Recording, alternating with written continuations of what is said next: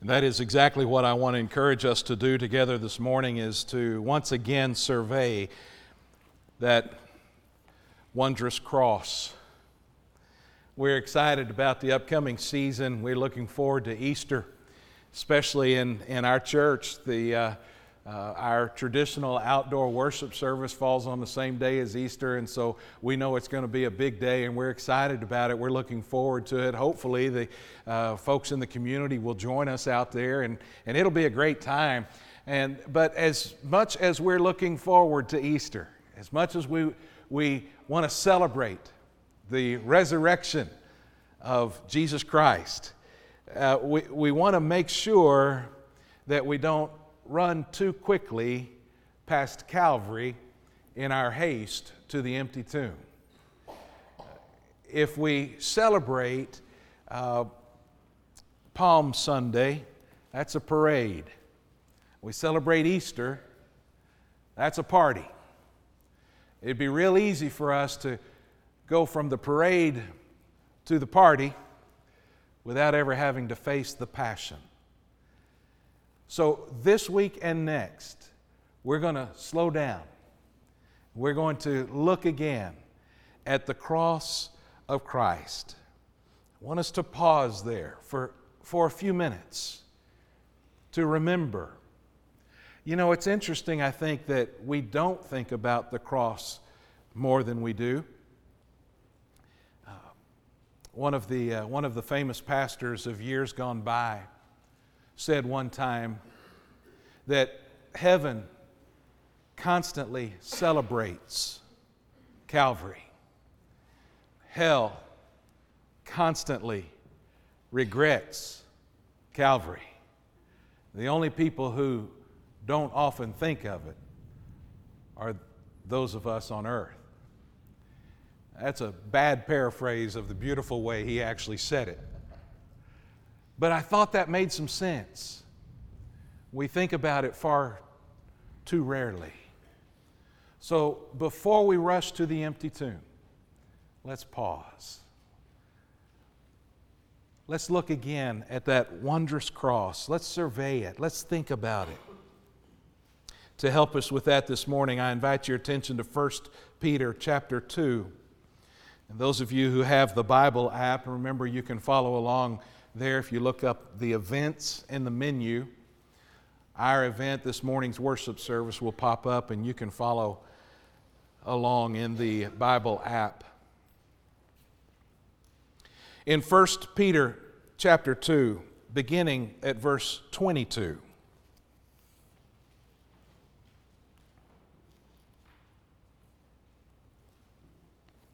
He committed no sin, neither was deceit found in his mouth. He was reviled. He did not revile in return. When he suffered, he did not threaten, but continued entrusting himself to him who judges justly. He himself bore our sins in his body on that tree, that we might die to sin and live to righteousness. By his wounds you have been healed. For you were straying like sheep, but now have returned to the shepherd and overseer of your souls. As we look at that passage, you may recognize some of the thoughts there.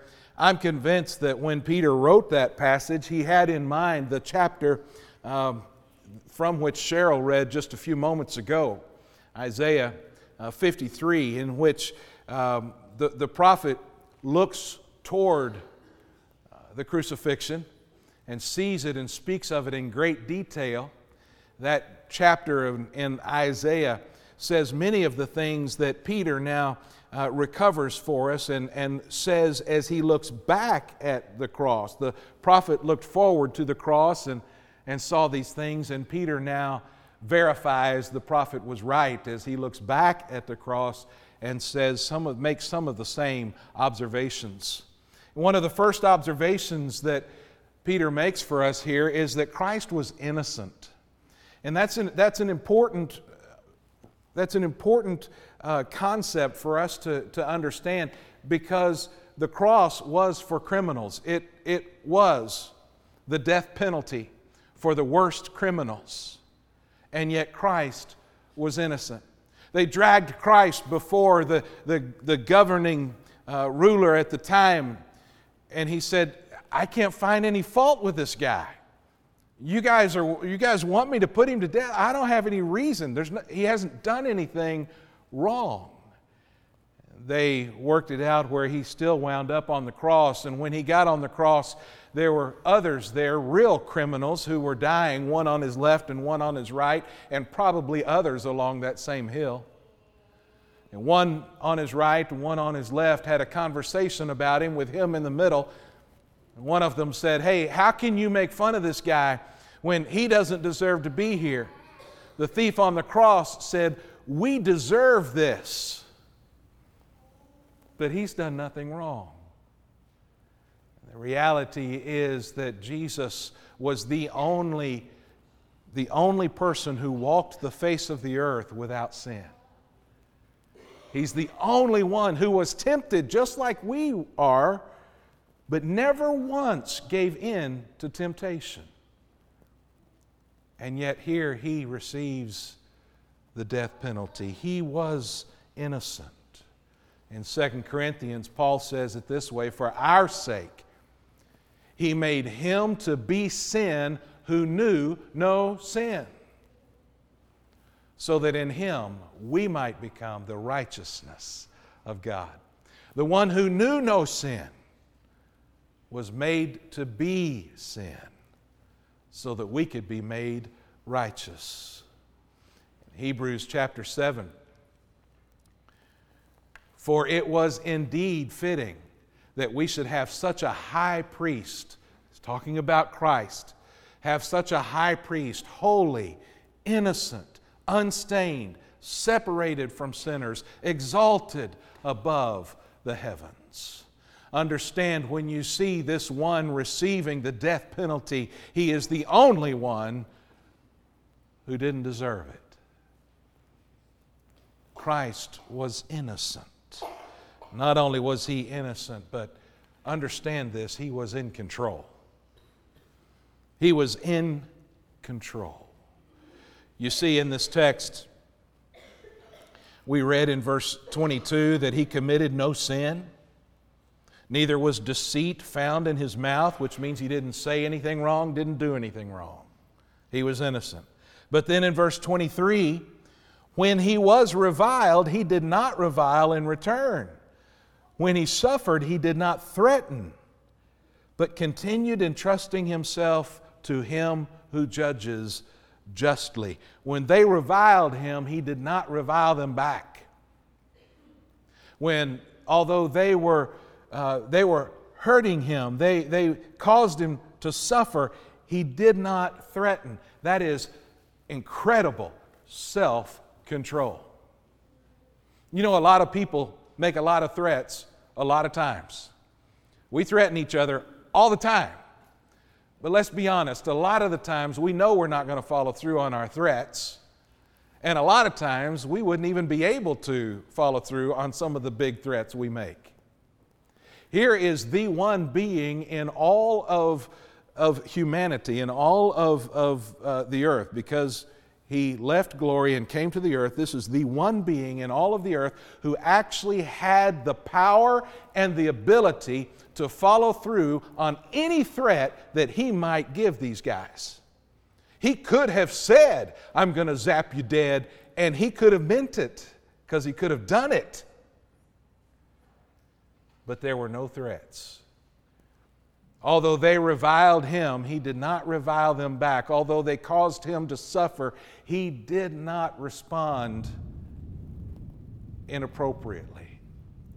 That's self-control. That's amazing when we think about the fact that while Jesus was beaten with the cat of nine tails, when they put the crown of thorns into his head, when they hit him with sticks, they pulled out his beard, they spit on him, they made him carry that cross up a hill. They nailed him to that cross. All the while, every step along the way, He was the one in charge. He was the one in control. You say, I don't know, how can that be? Well, let's start here.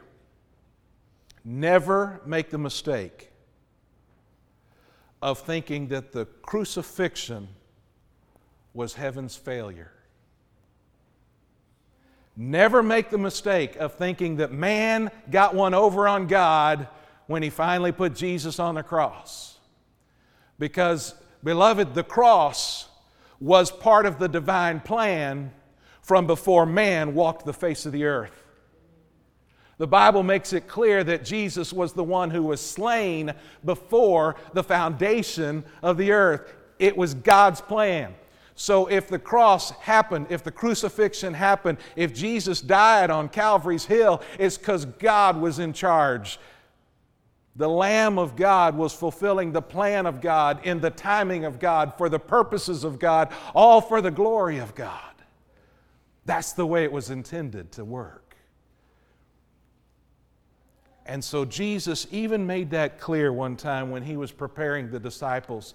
In John 10, he said, "For this reason the Father loves me, because I lay down my life." Notice that. If you mark in your Bible, look that one up and mark it and highlight it. Because I think this is a major concept that a lot of us either forget or don't fully realize. I laid down my life that I may take it up again. Look, no one takes it from me. Who killed Jesus? We like to have that debate sometimes. Who killed Jesus? Was it the Jews who killed him? Was it the Romans who killed him? In reality, it was he who laid down his own life. He was the one in control. No one takes it from me. I lay it down of my own accord. I have authority to lay it down. And I have authority to take it up again. This charge I have received from my Father, he said. Understand that Jesus was innocent, that he was in control. And then understand that he paid our debt. When he died on the cross that Friday, he was paying our debt. We go back to our text now in verse 24, and it says, "He himself bore our sins in his body on the tree, that we might die to sin and live to righteousness." It stresses, and by the way, in Greek, you don't have to have the personal pronoun that says he. In this case, it says, let me go back here. He bore our sins. You wouldn't have to have the he there because it's built into the word bore. They change the letters to show if it's a man or a woman doing it, and it's clear in the grammar that it means he bore. If you choose to add he in front of it, that means that you're emphasizing that it was he himself who bore. The emphasis is on the fact that he bore our sin, not his own. He had none. He bore, which means carried into sacrifice. That word means carried into sacrifice. He carried into sacrifice our sin because he had none of his own. If he was going to die for sin, it was ours. And it also emphasizes the fact that he himself carried that sin. In the Old Testament, they would bring critters. They'd bring a lamb. They'd bring a goat at times, different critters.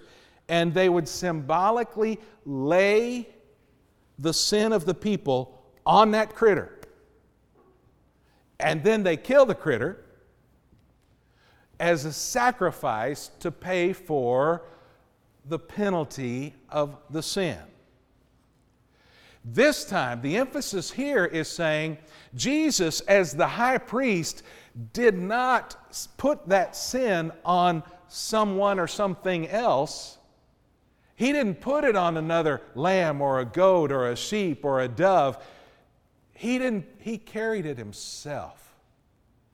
So the verse says, he Himself bore our sins. He paid our debt. In that great chapter that Cheryl introduced us to, that I've referred to a couple of times, Isaiah 53 says, "But He was pierced for our transgressions. He was crushed for our iniquities. Upon Him was the chastisement that brought us peace, and with His wounds we are healed."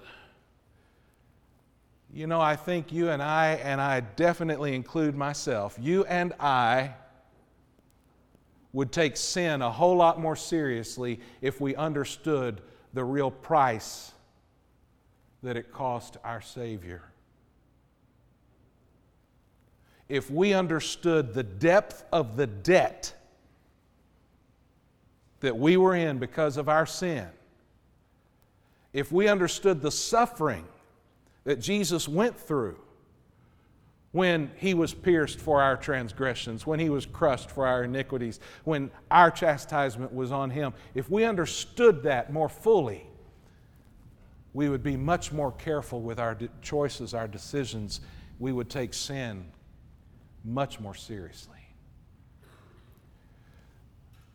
The powerful picture of Christ on the cross is one in which we see that He paid our debt. 1 Peter says it in this way, "For Christ also suffered once for sins, the righteous for the unrighteous, that He might bring us to God, being put to death in the flesh, but made alive in the Spirit." He suffered once.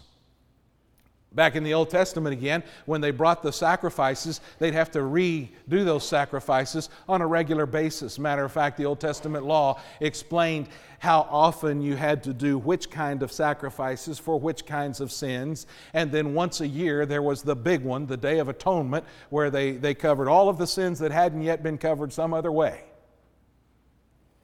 But it had to be done every year. So 1 Peter says something that we also find in Hebrews, and that is that Jesus' sacrifice was so full, so complete, so meaningful, so powerful, that it only took one. For Christ also suffered once for sins. The righteous, remember, He's innocent. For the unrighteous, He paid our debt, that He might bring us to God. He was innocent, He was in control, He paid our debt, and He suffered for us. The last part of this verse, verse 24.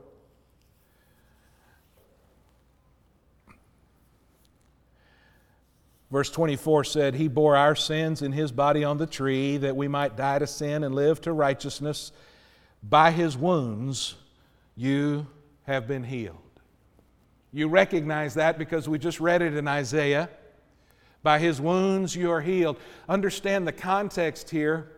He is speaking of how Jesus paid for our sin in order that we might be forgiven by God and live lives of righteousness. So when He says by His wounds you have been healed, He's not talking about physical healing. I know a lot of people use that verse to say, since Jesus died on the cross, I can be healed of cancer. Those are two different things. You can be healed, yes. But that's not what this verse is talking about. This verse is talking about spiritual healing.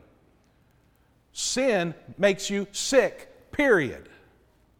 And it's a sickness that is terminal. Sin is a terminal illness. But Jesus paid for our sin. He took our penalty. He suffered on our behalf, thereby healing us spiritually. By His wounds, we get the healing. He suffered for us. 1 Corinthians, "For I delivered to you as of first importance what I also received. In other words, Paul is saying, this is the most important thing I have to teach the church. Now, if Paul ever said it that way, you'd pay attention, wouldn't you? Paul says, this is the most important thing I have to teach the church. That Christ died for our sins in accordance with the Scripture. That He died for our sins. He suffered for us. And then we also see when we survey the cross, when we look at the cross of Christ, we understand that He is our shepherd. The last verse here in our text, verse 25, for you were straying like sheep, but have now returned to the shepherd and overseer of your souls. You were straying like sheep. Why do sheep stray? Again, this is a picture in that same chapter of Isaiah. We saw it there too. He said, all we like sheep have gone astray. We've each gone our own way. Why? Why do sheep stray? You know why? Because their food is down. They eat grass, they eat weeds, they eat stuff that's growing on the ground. And since their food is down, and by the way, sheep aren't the smartest critters in the world. They say dolphins are really smart. Monkeys are smart. Dogs are smart. Dogs are smart. Okay, you cat people who just got mad at me, you can email me. My email address is todd@fbcwest.com. Sheep are not the smartest critters, and about all they know is eat and sleep. And the other stuff just kind of happens and takes care of itself. All they know is eat and sleep. And so they're looking down, they're eating. All they care about is where's that next clump of grass. And so they're looking down. They're over here. Shepherd's over there. They don't know that. They're not looking at the shepherd. They're looking at what they need, when they need it, how they need it. Wolf is coming up over here. They don't know that. They can't see that. All they can see is what they want when they need it, or what they need when they need it, how they need it. They're just doing their thing. And Scripture says in more than one place that we are just like sheep. We go through life with our heads down. We don't see the danger coming because we're not paying attention to it. We don't see the shepherd trying to lead us and care for us and guide us. We're not paying attention to Him because all we can think about is what we need, what we want, how we want it. We're just like sheep. And the sheep go astray because they're not paying attention, and so did you. And some of you are still wandering. Some of you are still going astray. All of us, every single one who walked the face of this earth has been a sheep who's gone astray. And the shepherd, instead of saying, look, you stupid sheep, you did that to yourself. You stupid sheep, you deserve it. Instead of that, our shepherd says, because you went astray, there's a debt to pay. But I'll pay it. I'll take your place. I'll die your death if you'll just follow me. Will you just start looking at me and let me be your shepherd? He died in order that He could pay our penalty to set us free, and He died in order that He could lead and we might follow. In John 10, He says, I am the good shepherd. I know my own, and my own know me. I am the good shepherd.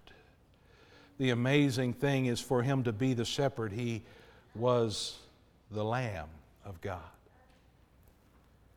The Son of God became the Lamb of God so the people of God could become children of God. The living one died so those who were dead could live. The Creator was killed by His creation so we could become new creatures in Him. The innocent died a death he did not deserve, so the guilty could have a life they could not earn. He did what he didn't have to do because we had done what we shouldn't do and couldn't do what must be done. He gave up his crown of glory and wore a crown of thorns that we might wear the crown of life. The sinless one became sin so the sinful could become righteous.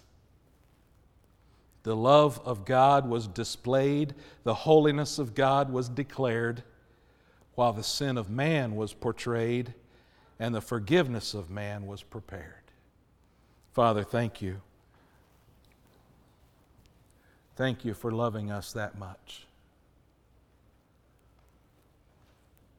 Lord Jesus, thank you for taking our place, for dying our death, that we might have life.